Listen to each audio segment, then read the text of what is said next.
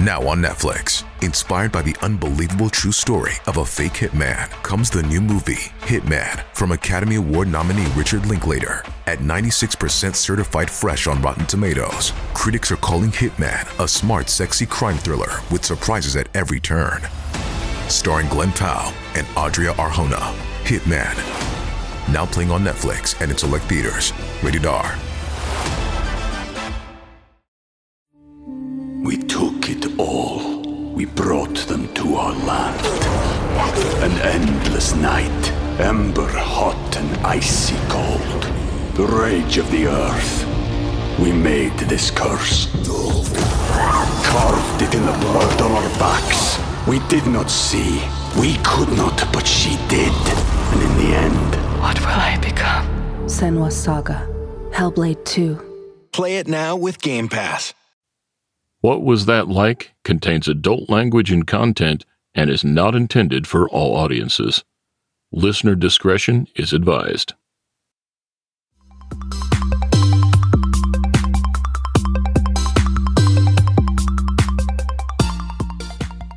Welcome to What Was That Like? I'm your host, Scott Johnson.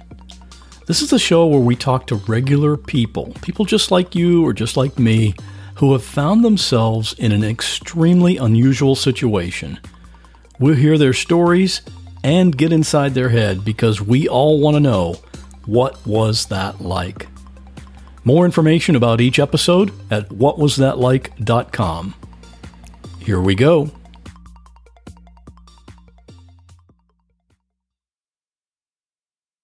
In an ideal world, children should be able to trust their parents. After all, it's the grown-ups in the family who are responsible for the kids. No child should ever have to worry about safety when mom and dad are around for protection, in an ideal world. That's the world Ross thought he was living in when he was 8 years old, with his older brother Ryan, who was 10. They were happy kids with no reason to be afraid. Until one night at their home in Charlotte, North Carolina, when his mother told his father she wanted a divorce. That's when something snapped in Ross's dad's mind, and he got a gun and forever changed the history of their family. Ross is 21 now, and he's permanently blind. And he's amazing. He's currently at the Colorado Springs Olympic and Paralympic Training Center, where he's training to swim in the summer 2020 Paralympics in Tokyo. We talked about a lot of things. What happened that night, how he and his mother have adapted, how difficult it was to learn Braille, getting his first guide dog, how he's able to play computer video games, why he sometimes wears earplugs, and how he can swim competitively without being able to see. Ross has plans for a career in software engineering, and there's no doubt in my mind that he'll meet that challenge. If you'd like to contact him, you can email Ross at rossaminer@gmail.com. On the show notes for this episode, I'll have links to all of his socials, as well as his popular YouTube channel. And after you listen to this episode, be sure and go check out his XMO speech, and you'll see how inspiring it is. All of those links are at whatwasthatlike.com/35. And if you'd like to join the others who support this podcast for as little as $1 a month, you can do that at whatwasthatlike.com/support. And now, please enjoy my rather wide-ranging conversation with Ross. What do you remember about your childhood before this happened? I honestly remember a lot about my childhood. I mean, I guess there's several distinct memories I have from way back, even when I was like 3 or 4. But kind of my childhood is definitely like the fond part of my life. Not that my life isn't good now. My life is great, but I kind of feel like we all look back on our childhood with a bit of nostalgia, but I kind of feel like that's a little bit more amplified for me because that was when I could see. But I was born in Virginia Beach, Virginia, 1998, and I moved to Charlotte, North Carolina with my family when I was 3, I think in maybe like 2000, 2001. And I kind of just lived my life as, I guess, just a normal. I guess I lived my life as the most like clear cut normal kid you could imagine. Like, I had a friend, I had a dog, I had a brother, 2 parents. I went to a great school, I had lots of friends, went outside and played video games, literally a normal kid. So Sounds like a Norman Rockwell painting, yeah, sort of. yeah, like Other than the video games, right? yeah, exactly. And so back when I was younger, I was more of the indoor type. I was kind of more reserved, passive, kind of that. And my brother was a lot like my dad, and he liked going outside a lot, like building tree houses with his friends, like just hanging out in the woods. So he was outdoors and I was an indoor kind of person. And your brother was older than you, right? Yeah, my brother Ryan was 2 years older than me. Okay. So yeah, I mean, as far as like an overview of my childhood, definitely like carbon copy normal kid. Leading up to this, when you were, I mean, this, what we're going to talk about happened when you were 8. Was there any kind of history of violence or abuse or anything like that? No, none at all. From my perspective, as a kid, I had no idea that anything was going on whatsoever. From my mom's perspective, I mean, like, I can't exactly speak for her because I mean, I'm sure it's a very complicated situation. But I mean, yeah, my dad wasn't abusive, but he was manipulative. He was like controlling with money. He, like after everything happened, he was suspected of being a narcissist and by extension, possibly a sociopath. So no, I had no idea anything was going on. And then my mom kind of did everything she could to keep what was going on away from us.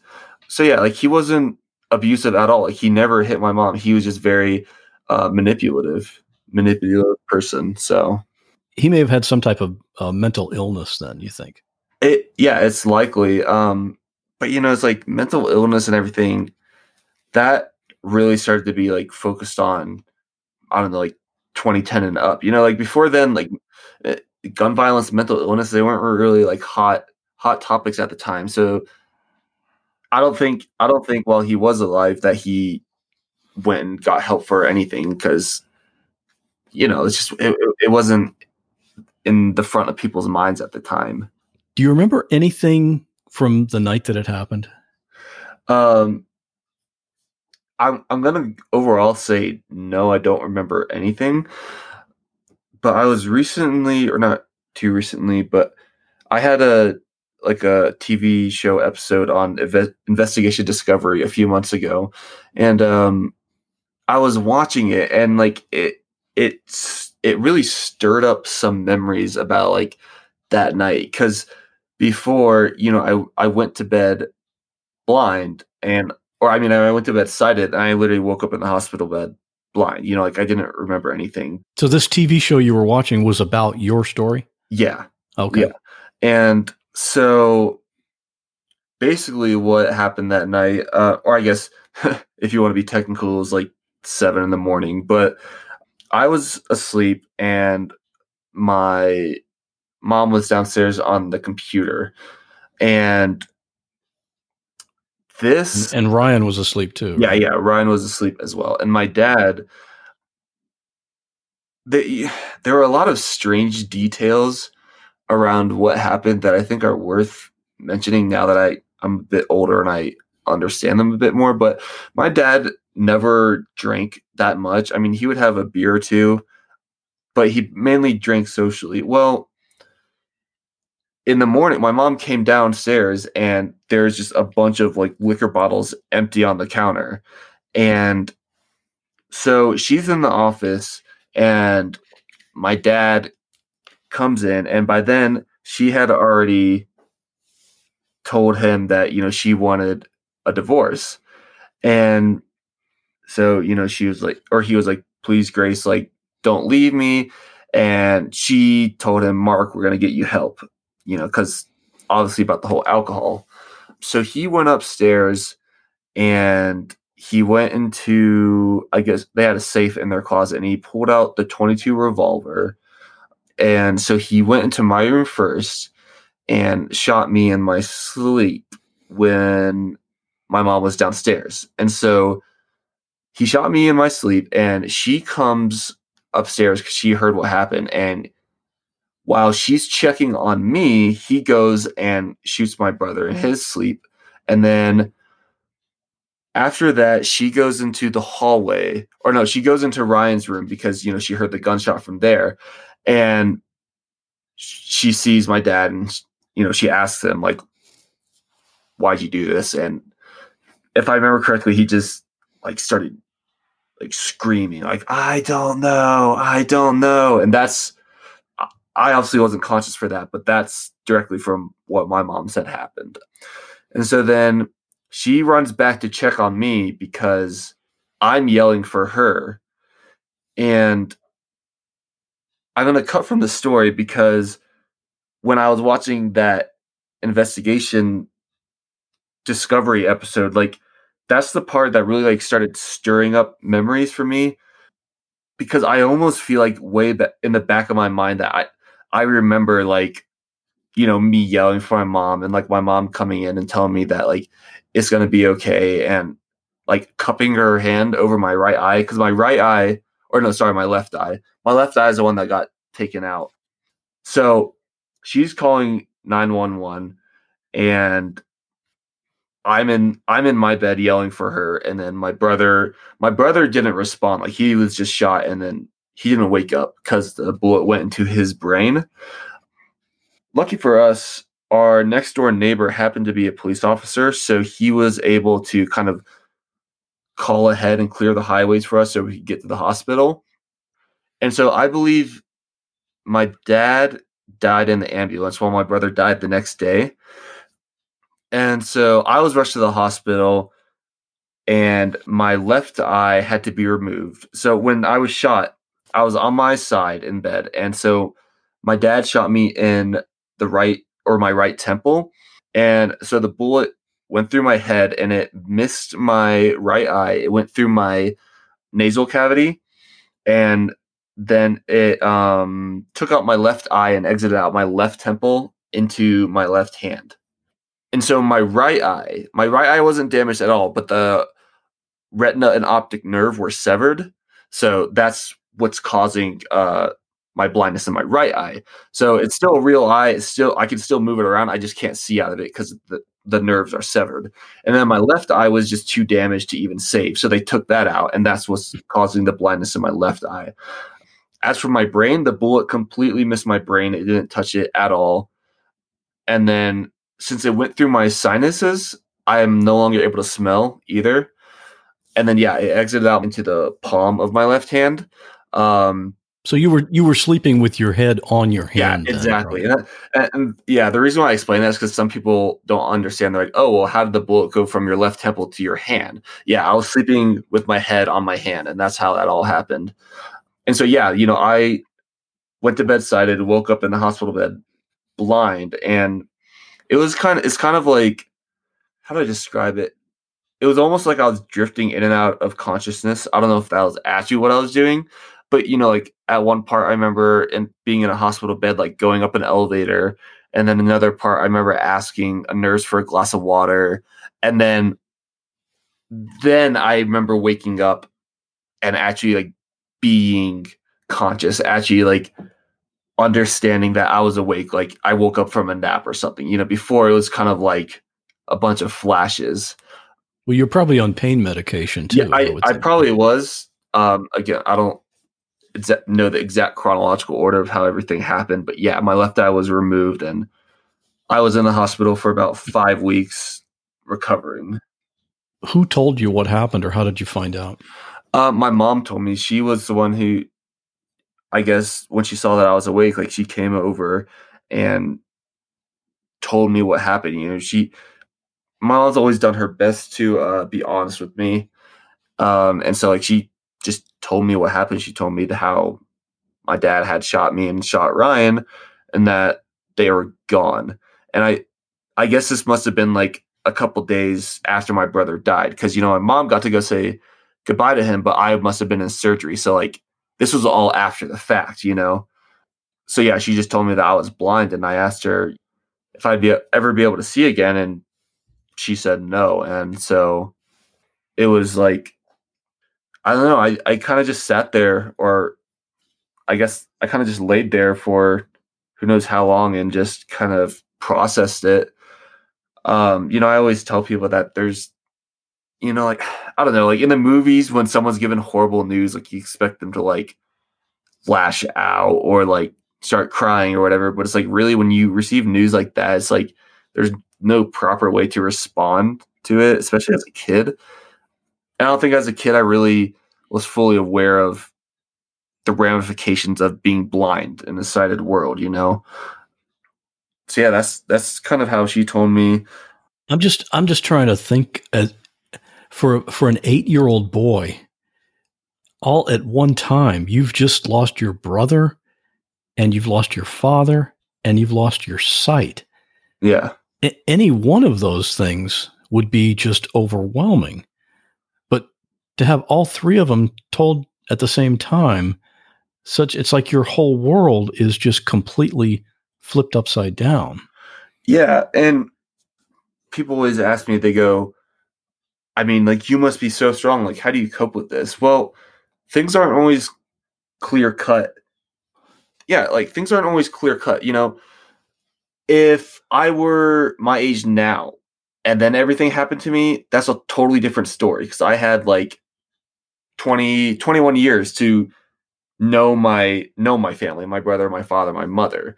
I would feel a lot more betrayed if my father did something like that to me now, rather than if I was 8, where like I've only been on the earth for 8 years. So it's like it's not like I have a huge understanding of the complexities of life or the nature of right and wrong, So when you're a kid, you only think about like the next day.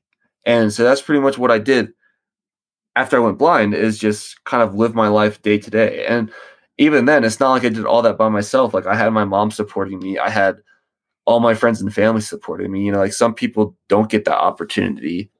And I think that's what makes the difference in how I kind of dealt with everything, Yeah, as I was doing some research for this and reading some articles and things, to me, it sounds like your mom is just incredible. Yeah, like she's always been my greatest advocate, like my main supporter. She's been strong for me. I mean, like she's struggled immensely since, the loss of her first son and, her husband. I mean, like, I guess that's kind of what I mean, in the sense that I was 8. I didn't really know what it meant. Well, my mom was like, well, great, my only son is blind, and I don't know how to raise a blind kid. Like, I don't know how he's going to live in the world. Because kind of like most people who aren't familiar with disabilities, they think that like if you have a disability, like your life is awful, and like you may not be able to do as much as a sighted person. And so back then my mom was probably thinking those kind of thoughts. So like, think about how desperate or like panicked she must have been because of that. And now put that into context and see how she's raised me, like, she's done a great job. But like I said, like she struggled with depression and anxiety and PTSD, the whole 9 yards after what happened to her. So as you were just processing this, aside from the loss of your half of your family, how were you thinking about how you would go forward, not being able to see? I mean, were you thinking, how am I going to go to school? How am I going to even just walk around? None of that. Because those are the kind of questions like, you ask when you get older. Like, when you're a kid, I think we all forget that, like, we don't have those kind of critical thinking skills. So for me, I was like, okay, well, this is it. I got to keep going. And looking back now, like, I don't know if some part of me realized this at the time, but now that I think about it, I think, okay, what was I going to do? Either live my life blind or just give up. Like, I was only 8 years old. I had so much. I was only 8 years old. I had so much energy and so much more to live for. I feel like even I knew that, I'm not just going to give up the rest of my life just because I'm blind. Like, Right. Yeah. I can see that. Or just the logic of a kid thinking, well, I've got my mom. She'll take care of things. yeah, exactly. And that's kind of what she did. Like, growing up, I mean, there were so many obstacles that my mom had to hurdle that I wasn't even aware of until I actually grew up, you know? How much, you said you were in the hospital for 5 weeks. Yeah. Did you just go back to school then, or how did that take place, or how did you get back to school? Well, since all this happened in June, I was able to start school back up. You know, everything happened at the end of second grade, so I was able to start up third grade just fine. But the whole issue came in with, how's I going to read? How's I going to write? How's I going to navigate? And so my mom, you know, like most states offer, or most states / public schools offer resources for people with disabilities. Well, it's not like she knew that at the time. So she had to decide, okay, does Ross go back to St. Matt's, or does he go St. Matt's was the private school that I went to at the time, or does he change schools? Well, she wanted to keep me in the school I went to before because she figured I'd be most familiar with all my friends. What can I say? When I plan a week of meals, I like to have some variety. And with hundreds of meals to choose from, CookUnity has that part covered. Go to cookunity.com/what or enter code WHAT before checkout to get 50% off your first week. Not too long ago, I tried the cauliflower and chickpea coconut curry. I love curry anyway, but even if you're not normally a fan, you should try this one. It's one of the dishes prepared by Chef Michelle Bernstein here in Florida. She has a couple of restaurants here, and she's also a judge on the TV show Chopped, so you may have already seen her. But aside from the taste, it's the convenience. Because let's face it, even if I knew how to cook, I don't have time. These meals are delivered fully cooked. So when mealtime rolls around, I pick out what I feel like eating, and within just a few minutes, it's ready. No prep and no cleanup. And when I say variety, I'm talking over 350 different meals from dozens of chefs. You can decide based on a chef you like, or protein content, or just what you prefer. The menus are updated weekly, so there's always something new. Make the best meal plan ever with the convenience, chef-level quality, and endless variety of CookUnity. Go to cookunity.com/what or enter code WHAT before checkout for 50% off your first week. That's 50% off your first week by using code WHAT or going to cookunity.com/what. We took it all. We brought them to our land. An endless night, ember hot and icy cold. The rage of the earth. We made this curse. Carved it in the blood on our backs. We did not see. We could not, but she did. And in the end, what will I become? Senua's Saga. Hellblade 2. Play it now with Game Pass. Well, the thing is that all of these government / public school amenities or services that you would get, you would only get if you were going to a public school.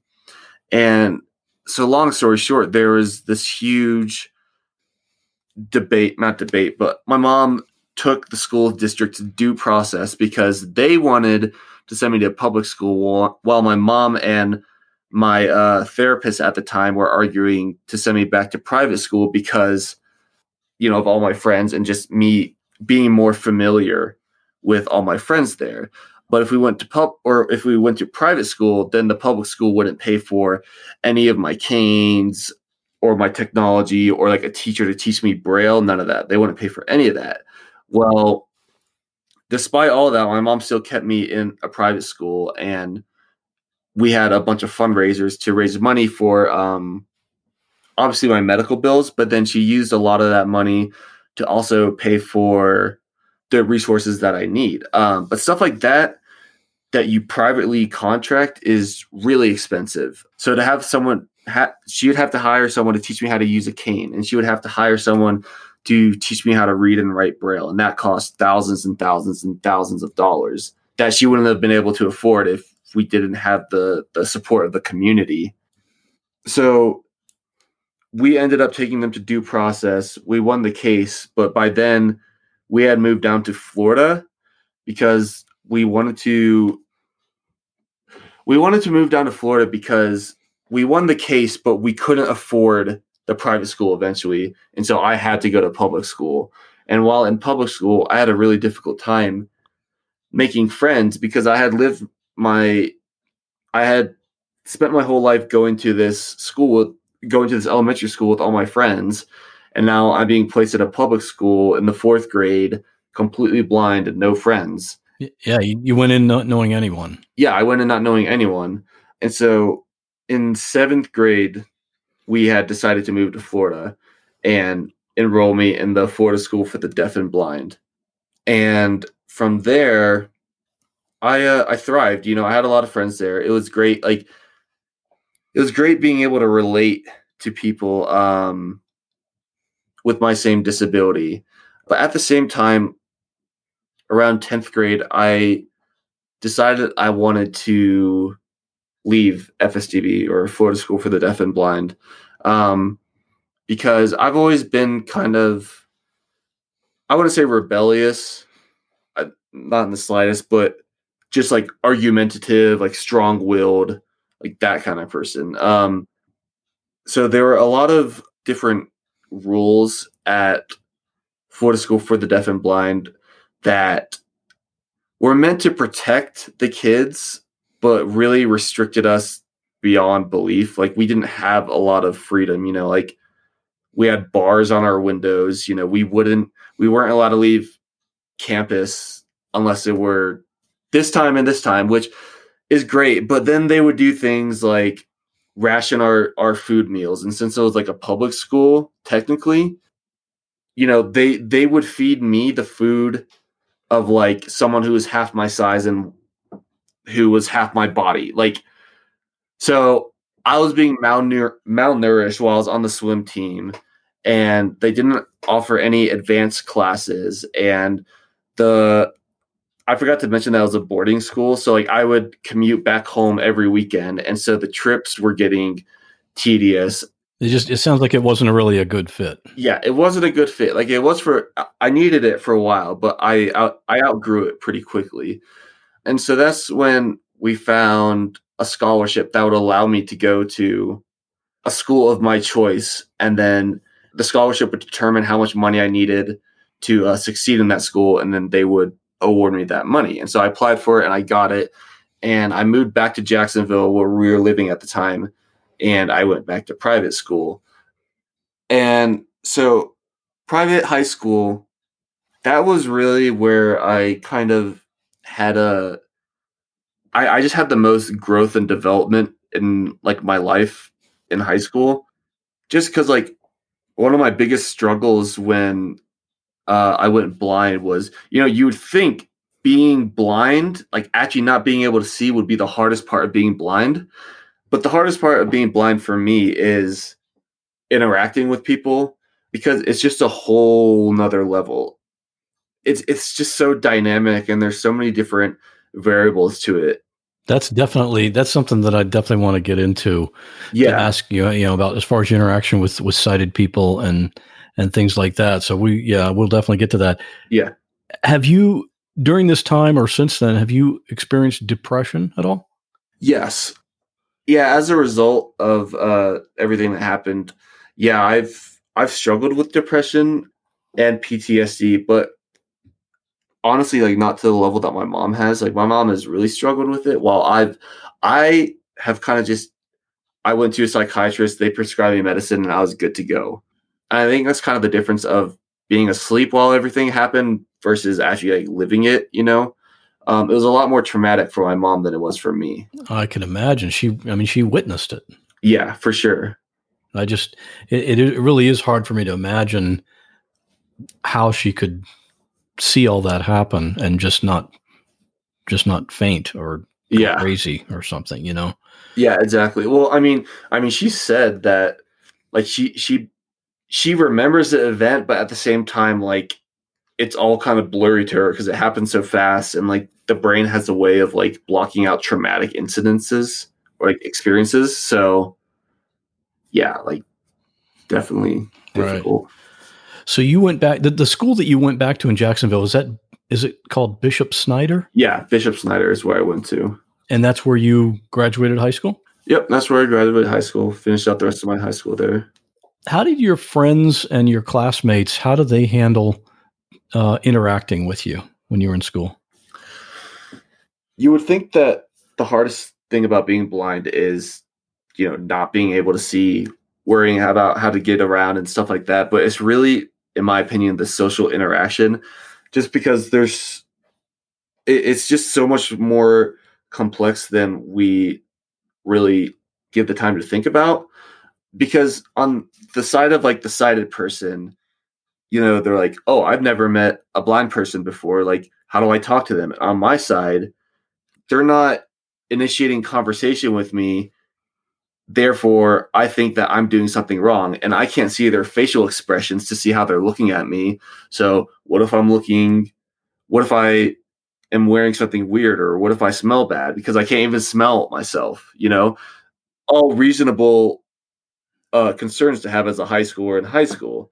So it made it really difficult to interact with people around me and to relate with them, to be honest, because here everyone was on social media, Snapchat, Instagram, whatnot, and talking about like, oh, I drove here, I drove there, or I watched this, I watched that, or like basically stuff I couldn't relate to. Like they're talking about all the trivial things, while me as like a high schooler, I had all this happen to me and no one really understood it.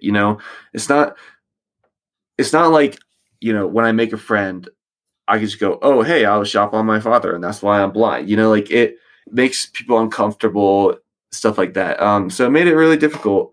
So did they know the story then? Or I would tell a kid, and eventually it got around. Everyone knew, or I wouldn't say everyone knew, but a lot of people knew. A lot of people who were in my grade knew. Yeah, as soon as you hear that, that's not the kind of thing you just hear it and forget about it. You got to tell somebody.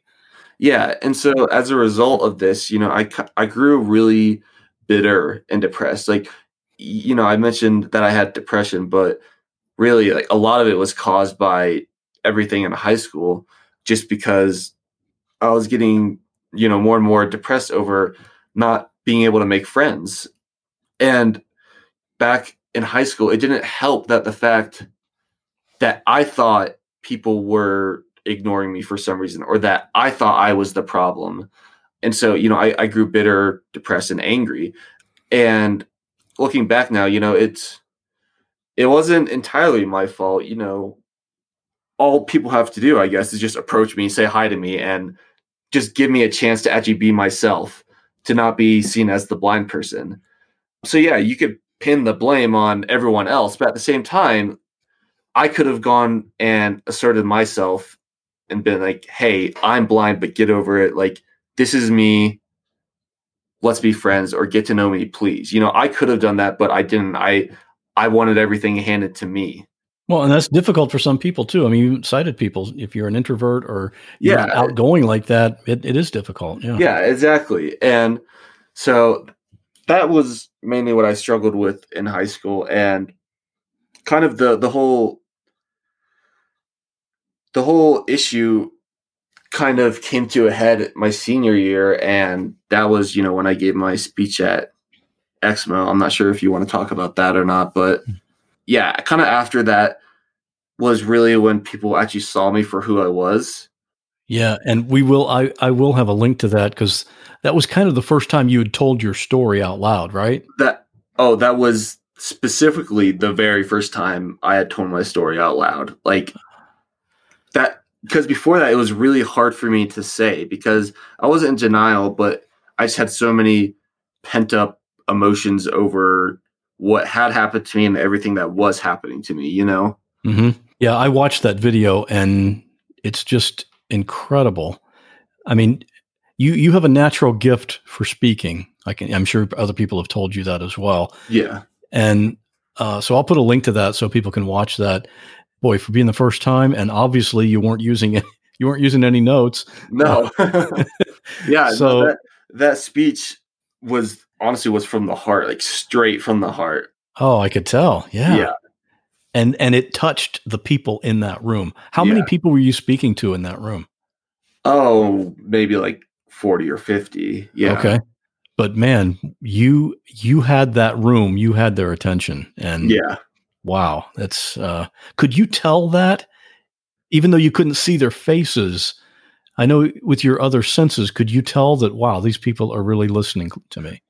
Yeah, I definitely I definitely heard like people sniffling and whatnot, but like in the moment, honestly, in the moment, none of that was really on my mind.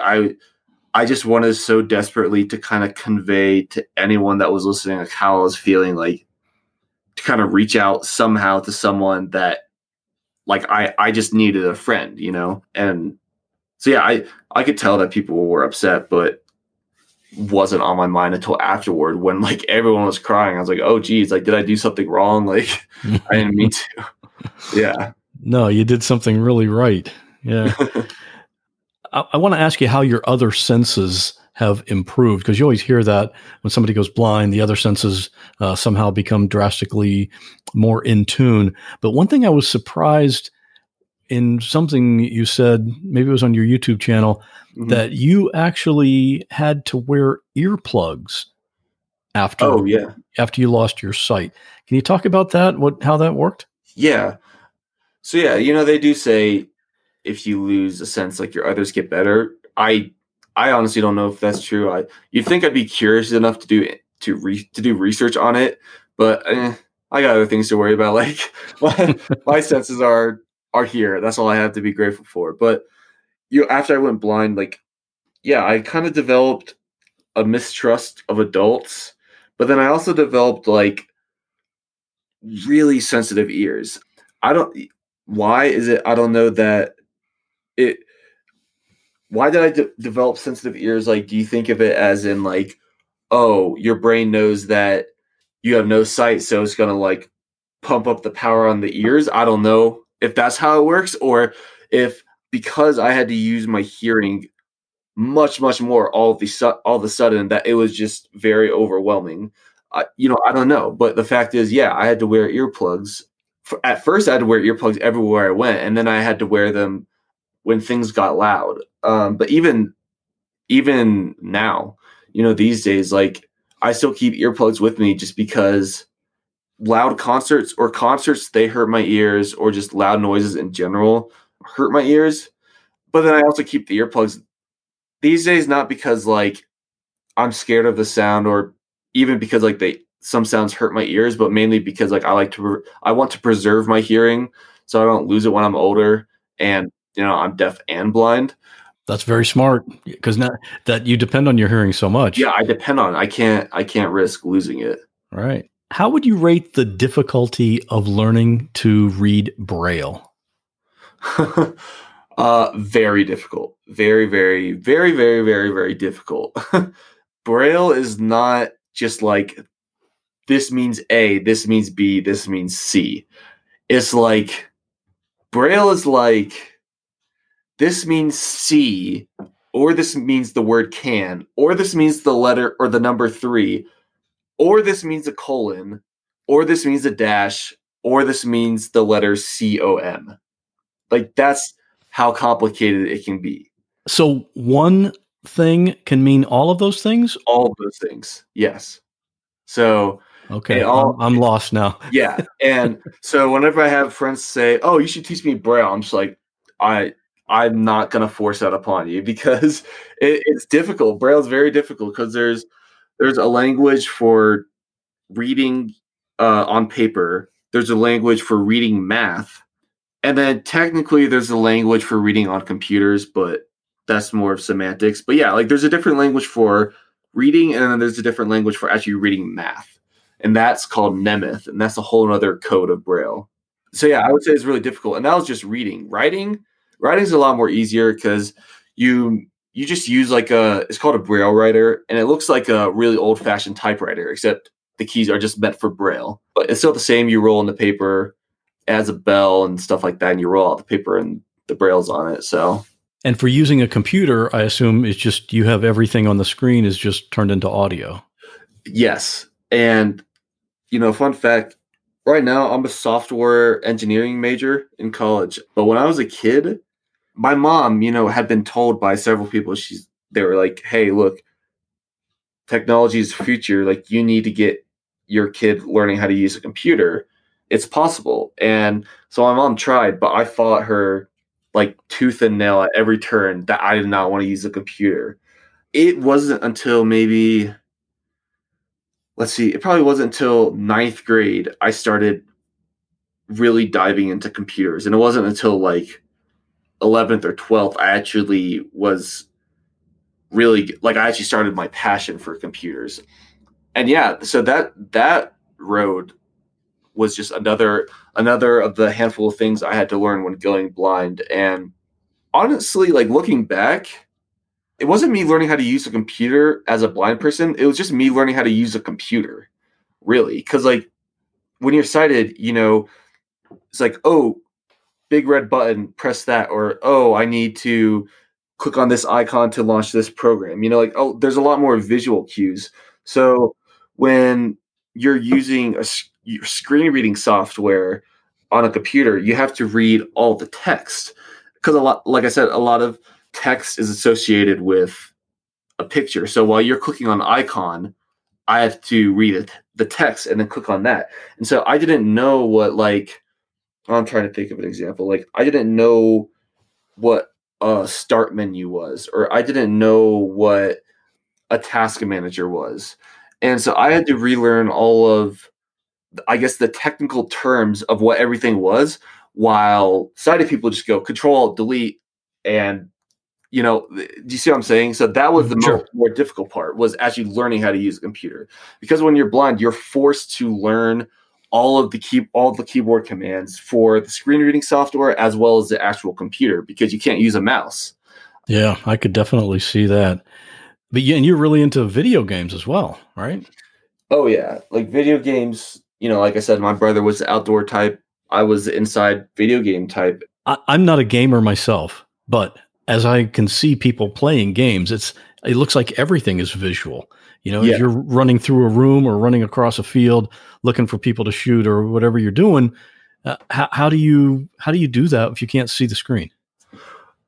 See, like, that's kind of the whole barrier between, like, the sighted and blind world. It's not that I, as a blind person, am different from you as a sighted person. The difference between us is that literally just our senses, but it causes us to look at the world in a completely different way. Okay. So when you're watching a video game, all you're seeing is the video, but the audio, if you wore a pair of headphones, or I guess, how about this? When I wear a pair of headphones, based on how the game is programmed, coded, created, developed, however you want to say, I'm able to hear where the audio is coming from. I'm able to hear if it's in front of me, behind me, to the left, or to the right. And it goes the same with movies. If you wear a pair of headphones when you listen to movies, like, they design the audio spatially so you can hear where everything is coming from. And so through that, that's how I've learned to play video games. And another thing is just memorizing all the menus and sounds. You know, like, I have to memorize all the menus, but then I also have to memorize all the sounds, similar to people, how people memorize, like, all the visual cues. I have to remember, okay, that sound does this, that sound does that, so therefore this does that, stuff like that. So it's just a whole different process, you know. It's lunchtime at Tim Hortons, and we're serving up a special deal just for you. Our new $5.99 lunch deal includes your choice of any lunch sandwich and a side of crunchy kettle chips. Because what's lunch without a little crunch? And the sandwich choice is all yours, like a ham and Swiss, Chipotle chicken wrap, BLT, and more, made to order just the way you like it. Tim Hortons' new lunch deal. Simple, delicious, and just $5.99. Now that's a good deal. Only at your neighborhood Tim's. U.S. only. Price and participation vary. Terms apply. Can you tell us about the experience of getting your first guide dog? Yeah, for sure. So my guide dog's name is Dixie. She's a black lab. And it's actually her birthday, I think, like, next week, I want to say. Happy birthday, Dixie. Yeah, right? How old is she going to be? She's going to be 5. Okay. I think her birthday's on the 3rd. I'd have to check her papers. But, you know, I was born sighted, walked around with my eyes, and then I go blind, learned how to use a cane. And then now when I turn 18, I'm flying up to New Jersey to get my first guide dog. And That had to be pretty exciting. Yeah, it was. And back then, I was as familiar as guide dogs as most people were, like not very familiar. And so when I was flying up there, I was like, oh, I want a big German Shepherd and I want to name it like something badass, something like that. And then I get up there and they're like, this is your guide dog, Dixie. She's a black lab and she's 50 pounds. And I'm like, I didn't fly up here to get this dinky little dog. So, but like, no, like the type of dog doesn't matter. The size of the dog doesn't matter. Like she's a really smart dog. Like those dogs go through like rigorous training when they're bred and trained to be a guide dog. And so when I got Dixie, it was like learning how to use a cane all over again, to be honest, because it's completely different from using a cane. Like as you'd probably expect, I had like trust issues. I've had trust issues ever since what happened to me. And so for me to have to put my trust in a literal dog, it was hard for me to do. And sometimes it still is hard for me to do, but like, she's honestly like as much as a therapy dog to me as she is a seeing eye dog. Yeah. Like it's great having her around, like it's not always, people think that when you have a guide dog, it's all sunshines and rainbows. Like sometimes, yeah, like sometimes she'll make mistakes. Sometimes I'll make mistakes. Sometimes I have to train her to do certain things. But I don't know. It helps my responsibility, and I like the companionship. I really do. So yeah, like when I first met her, like it was just, I remember there, there's not many moments in your life that you remember like really well, but I remember I was like, like if I really do end up liking guide dogs, like I'm going to be getting more and more guide dogs as I get older. But like, this is my very, very first guide dog. And yeah, it was just a really cool experience. Like they gave her to me, I have that, I don't know if you saw, but I have that video of me meeting her for the first time. Oh no, I haven't seen that. Oh yeah. Yeah. I got the whole thing on video. So I have like a whole little montage on my channel of, them bringing her up to me petting her. And then like, I have a few videos of like them showing me the basic commands and like me just training with her and stuff like that. Cause I flew up there for like 3 weeks. Cause it's not like they just give you the dog and then you go, there's a lot of things you guys have to practice. And so, yeah, like they gave her to me and I took her into my room, and like the whole point of the first day was literally just spent bonding with your dog. And so the whole day I was just playing with Dixie, and I was like, wow, like this dog is going to be with me for the next however many years. Like, how long have you had her now? I got her a little bit before she was 2. So I've had her for around 4 years, maybe 3 or 4. No, 3. Yeah. I've had her for 3 years. Well, yeah, I mean, I have 2 dogs, and I have the relationship between a human and their pet, especially a dog, in my opinion, is really special. But boy, it's got to be 10 times that with the the connection that you have with Dixie. Yeah, I mean, like sometimes I have to, like if I'm at the pool or something and I have to tie her down while I get in the water, or wherever I am, I have to tie her down. My girlfriend Sam will just be like, "Oh, she's watching you like a hawk. Like she won't let you out of her eyesight, because wherever I walk, she'll just keep an eye on me." Well, she's responsible for you. Yeah, exactly. Right. Yeah. All right. Well, let's talk. You mentioned the pool. How did you get interested in swimming? I mainly started swimming at first just because I wanted a sport to do. Before I went blind, I did soccer, but then after I went blind, I obviously couldn't do regular soccer anymore. And so when I was at the Florida School for the Deaf and Blind, my mom had convinced me to sign up for the swim team. And so I started in 8th grade. And that's pretty much how I got started. And I kind of just swam throughout high school. I didn't really take it that seriously at the time. If I'm to be honest, I just kind of swam seasonally and just did it to stay active. Well, you eventually became captain of the swim team, right? Yeah. My senior year, at Bishop Snyder, I became captain of the swim team. There's if I remember correctly, there's a guys captain and a girls captain. So I was the guys captain. Well, for competitive swimming, obviously you have to swim in a lane. Yep. How do you just do that intuitively, or do you ever drift out of your lane, or how do you do that? There's a lot of different philosophies and techniques, but essentially you kind of just have to wing it. It depends on, it varies from stroke to stroke and person to person. But what I usually do is if I'm swimming, I mainly hug one side and try to trail along the lane line or the wall or wherever I am. And same in a race. And then as far as, flipping at the other end, they have people and they hold things called tappers, but basically they're just giant poles with like a soft little ball on the end of them, and they'll tap you when you're supposed to flip and push off the wall. So whoever's tapping you knows the exact millisecond so that you know to flip over and push off. Well, you would think. You would think. They mess up sometimes? Yeah, they do. And yeah, like this is like a controversial topic among blind people because some blind people feel like there should be more standards as far as tappers. But yeah, as of right now, they literally just like you meet them at the beginning of the day before your race. Okay. I was picturing the tapper would be your coach. So you kind of would have that connection ahead of time. No. And unfortunately, that's probably my biggest struggle while I'm racing is trusting my tapper to touch me at the right time. Because not everyone likes to be tapped at the right time. Some people like being tapped right when they're supposed to flip. Some people like being tapped 1 stroke out, 2 strokes out. It varies.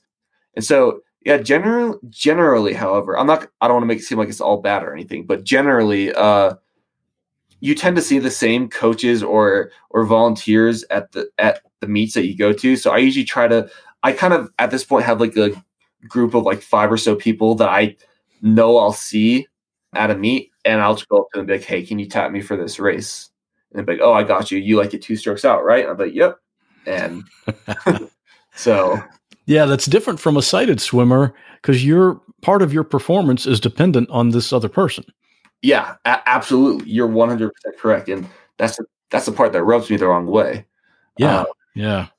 Right now you're in Colorado at the Olympic and Paralympic Training Center.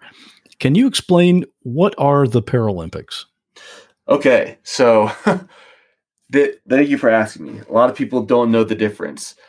And the biggest difference, and probably one of the only differences, is that the Olympics is for, people are probably going to get mad at me for saying this, but Olympics is for normal people.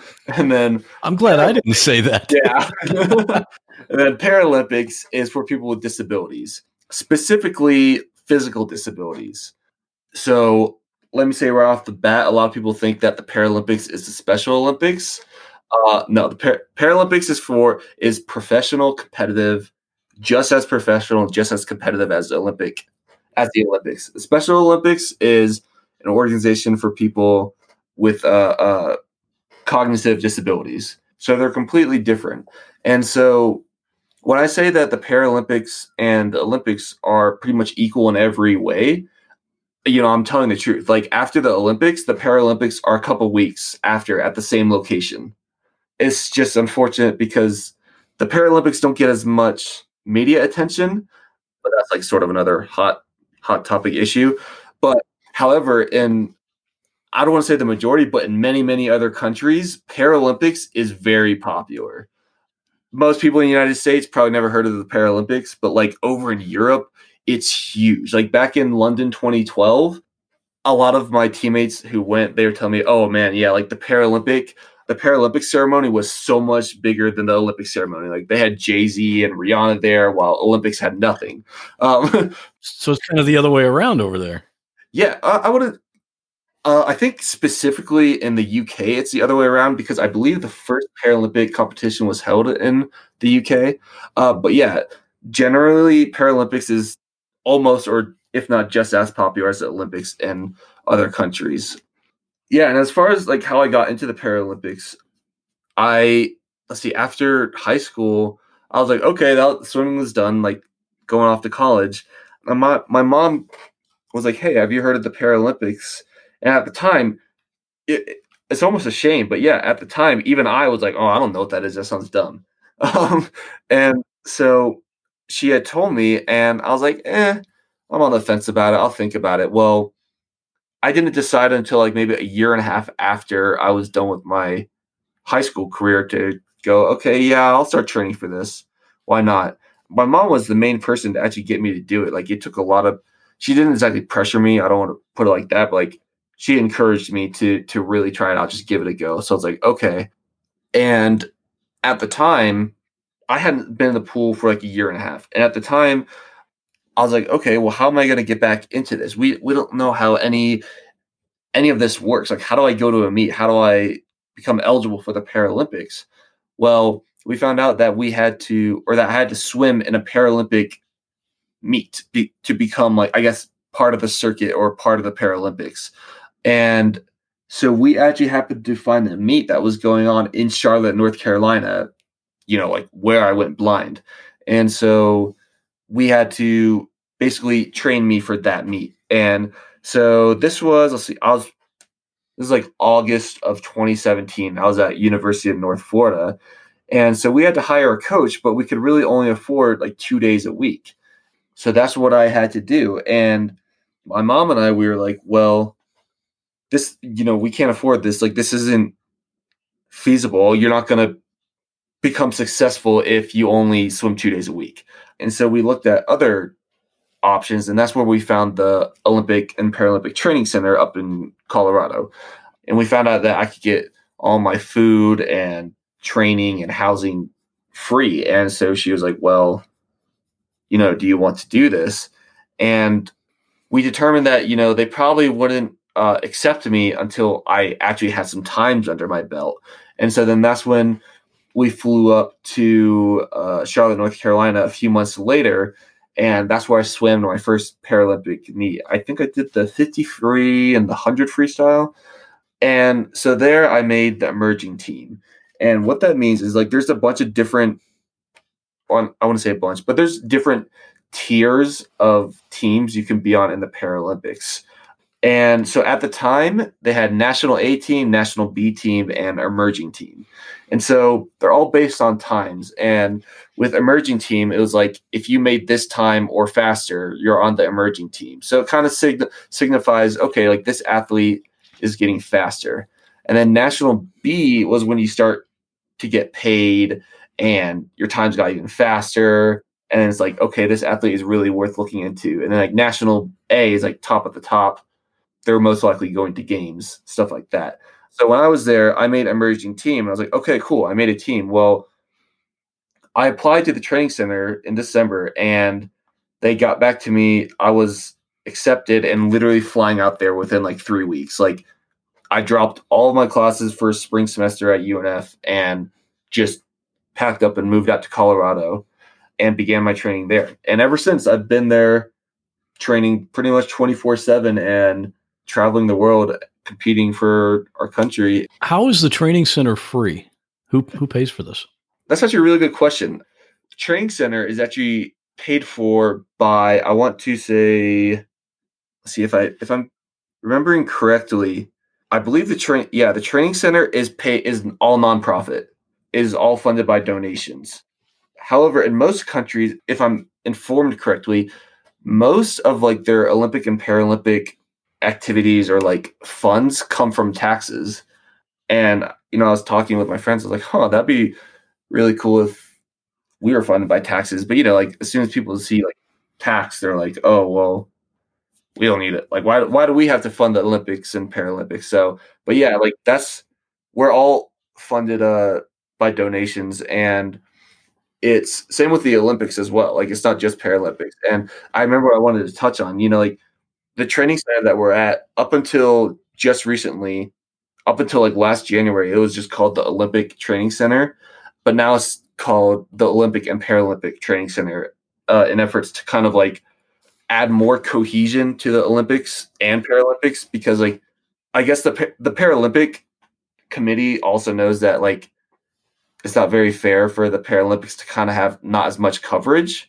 And so a lot of people try to do as much as they can to spread the word about the Paralympics, because a lot of people argue, they're like, oh, well, Paralympic swimmers do just as much, if not more, than Olympic swimmers because of their disability. But overall, yeah, like, it's the Olympic and Paralympic Training Center. And so, like, we have a cafeteria, we have state-of-the-art weight room, pool, everything you could really need. And like this is a place where, I mean, Michael Phelps has stayed, Nathan Adrian, Katie Ledecky. Like, I haven't met Michael Phelps, but like, I've seen Nathan Adrian and Katie Ledecky like on the regular. Like I've swam in the pool with them, but like it's kind of like almost normal now. Like you see like a lot of top athletes come through, but they're just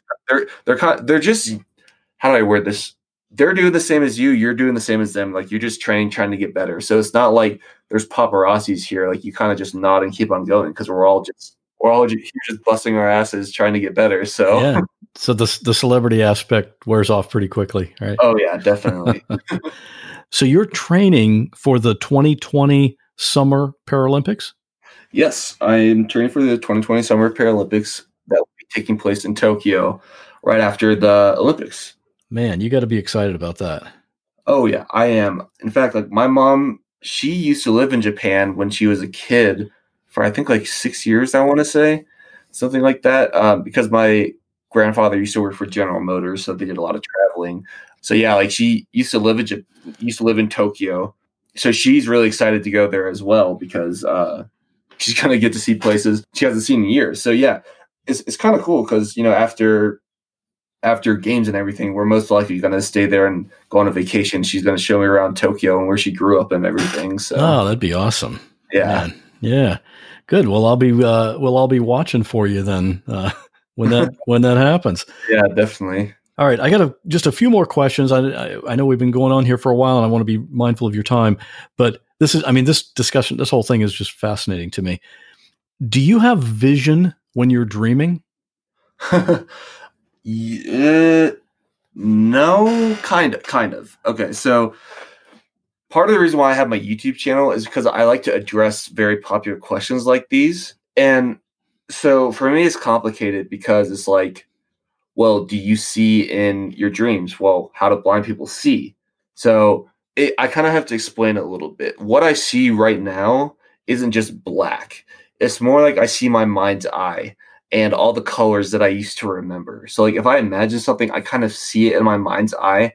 And that's kind of how it feels when I dream. I fall asleep and it's I'm not actually seeing it, but my brain feels like it's seeing something. Does that make sense? Yeah, that's kind of like the way a sighted person dreams too, yeah, right? Yeah, I mean, we're not physically seeing something, it's just all in our mind. Yeah, essentially. And so that's kind of how it feels for me. What should sighted people know about when encountering a blind person? And I'll tell you what prompted this question is I watched one of your videos, and one of the things you said is if you see a blind person and you think they might need help or whatever, don't go up and grab them. Yes. Well, that seems like common sense to me. Oh, you would think people actually do that though, huh?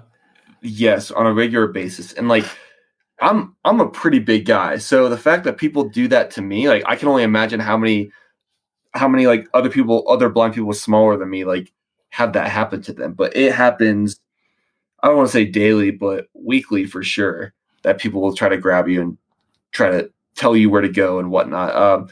But as far as, like if there's a message I can send out, it's just that blind people are just normal people, is that they just can't see. So it's just, like if you were how would you feel if you woke up in the middle of the night in your house and you went down to get like a glass of water and then like something grabbed you, like, it scared the crap out of you. And so you just want to extend the same kind of courtesies to a blind person. Like it's okay to walk up and ask them if they need help. And if they do, just say, okay, how would you like me to lead you? Because it's pretty standard to have a blind person just hold onto your elbow and then you walk and they'll kind of just pull them along. But some blind people are different. So it's always worth asking, hey, how do you want me to lead you? That's a good question. It's good to remember that. Yeah, definitely. And it's not as complicated as I may make it to be right now. But you also don't want to like go just because you see a blind person go, oh, they need help, because a lot of time they don't. And I'll be walking along doing my own thing, knowing exactly where I'm going. And then someone will come try to help me. And then I'll say, oh, no, thank you. And they'll be persistent. And then I'll say, no, thank you. And then I'll get disoriented because they distracted me. Well, guess what? Now I need their help. But I already said no, thank you, and they walk. You've already refused it, yeah. Yeah, exactly. It makes things so much more complicated. So yeah, like if you see a blind person that is looking confident, I mean, stop them if you want to have a conversation with them. But don't stop them if you want to try to help them if they don't need the help. All of it is basic like common courtesy with really interacting with anyone. But yeah, the big thing, don't grab people, is rude.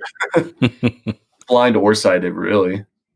What would you change about the world in general to make it better for blind people? You know, like, I say this a lot when people ask me this, but it's really true in that, like,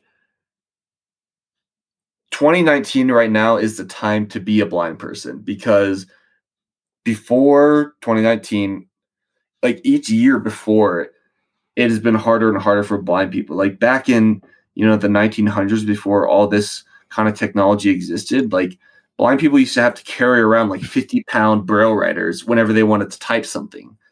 And same with paper.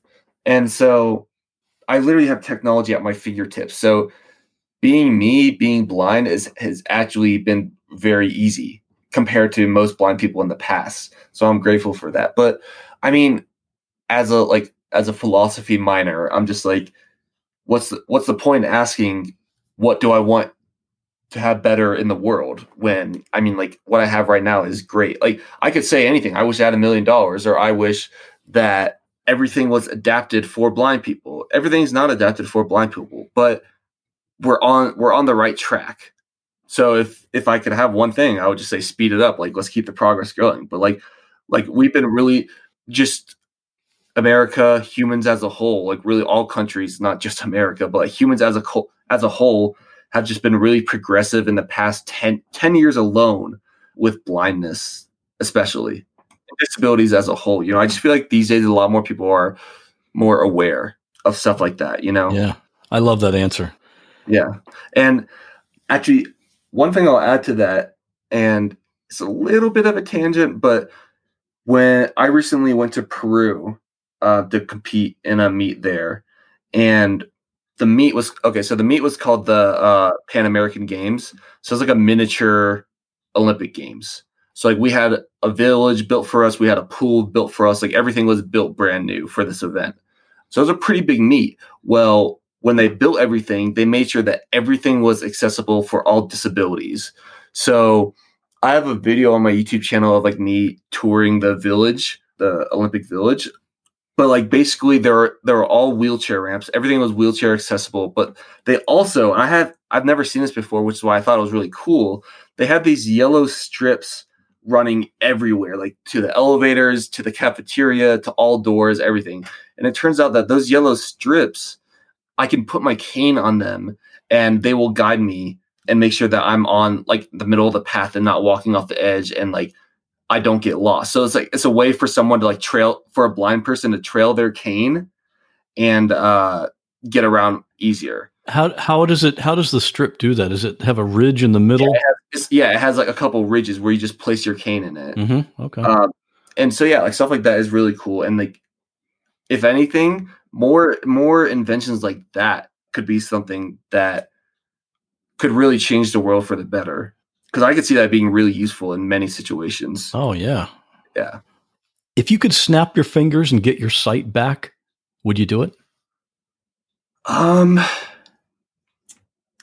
It's a tough question. It really is, because a lot of things that I've gotten in life, I've gotten through hard work. And so it's like, if I get my sight back, like I didn't really work for it. Or if I get my sight back, like, but it's a very complicated question, because what if I end up regretting it? Or, what if like me being blind is who I really should be, So it's really hard to say. And it's almost like that possibility is real already, just because like of all the advancements they've had in technology. So that might be a real question you'll have to answer someday then. It may be. I would say like right now, I would say yes, just because like I've lived my life long enough blind to know what it's like to be blind. So if I can get my sight back, please, like that'd be great. But at the same time, I've gotten used enough to being blind to where it's like, it's not like I'm miserable or anything. It's not like I'm unhappy. Being sighted, it's just icing from there, With all the technology that they have coming out, people always send me links like, oh, have you seen this surgery? Have you seen this surgery? But for me, it's a bit more complicated because both of my nerves are severed. It's not like it's something that happened from a disease. And then my left eye, like, it's not even there anymore. So it gets complicated because it's like, are we talking about restoring my nerves? Because then I would only be able to see out of one eye. Or are you talking about replacing both eyes? Because then I'd be able to see out of both. So, right.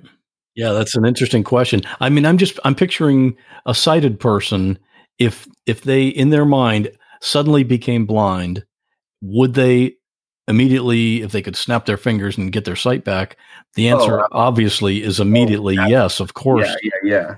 But you've got a whole different perspective on that. Yeah. Yeah, because I mean, it's like, it's either adapt or don't, So humans are really good at adapting. Like, we adapt to things every single day of our lives. It's just when you think of the more extreme, you're like, there's no way I could ever do that, when in fact you can. What's your long-term plan? You mentioned you're a software engineering major. What are you thinking about for a career? Yeah, I've mentioned software engineering, and I've also mentioned, we've talked about gaming a lot. Well, I kind of want to combine both of those, and I want to be able to make video games accessible for people with disabilities. And that's already a movement that's going on right now. Like, a lot of companies are working on making like their video games accessible. So like Microsoft is kind of leading that right now. And so I really want to like get a degree in software engineering and join Microsoft and like help with things like that, help with making their products blind friendly or, friendly with other disabilities. But then I also, kind of want to keep doing this, like keep sharing my story and kind of trying to inspire and motivate other people. Just because, I mean, like everything that's going on these days, people need some sort of motivation or hope. So it's like, oh, absolutely. Your story is so inspiring. I mean, there are people that make a living just going around and giving inspirational, motivational speeches. Yeah, it's like ultimately, I have my interests and I have what I want to do as a job, but ultimately, I want to do as much as I can to put me in front of people as much as possible, just so I can like, just so I can help those people in the best way I can. Because I just feel like sometimes we all just need to kind of slow down a little bit. And I don't know if I'm able to just share my story or just by doing what I do, if I'm able to inspire some people somehow, then it's a cause worth taking for me. You're definitely doing that. Okay, Ross, one final question. Have you forgiven your father? Yeah, I would say I have. I feel like a lot of people assume that I take it personally, that what my dad did to me was like because he didn't like me or something like that. But like, I realized that he was most likely mentally ill. So like, he could have been a good person if he had therapy. We don't know. It's like what Confucius said, holding on to a hot coal is like, trying to burn the other person. So there's no point holding on to a grudge. And I say that, but I still hold on to grudges. Like, that's one of my flaws, but like the fact that I'm able to let go of a big one like that, it just weighs you down more than necessary. And it happened a long time ago too. It happened a long time ago. Like, it's, oh man, like a little over 13 years, I think, something like that. Mm-hmm. So you're 21 now? Yeah, I'm 21. And so everything my dad did is okay. Like, let's move on with life. But at the same time, like, time heals wounds to an extent. And then to an extent, sometimes you just got to move on to an extent. I'm not saying like whatever traumatic thing you go through, just forget about it and you'll be all better. But yeah, like, just time helps. It really does. Ross, I appreciate your time. This is just an unbelievable story and very inspiring. And for this episode, the show notes will have links to everything we talked about here. You have a YouTube channel and you're also on Facebook and Instagram, other socials. Yeah, I have Twitter as well. I'm basically on most social. Okay. So we'll have links to all that, as well as link to the, if I can find it, the Investigation Discovery show that you had mentioned. And of course, the XMO speech that you gave and your email address, rossaminer@gmail.com. We will link to all that if anyone wants to get in touch with you. It could be that there's a blind person listening to this right now that says, hey, I would like to talk to Ross, see what he thinks about this, or have a question or something. So once again, thanks for letting us in on your amazing story. Yeah, I appreciate it. Thank you so much for having me.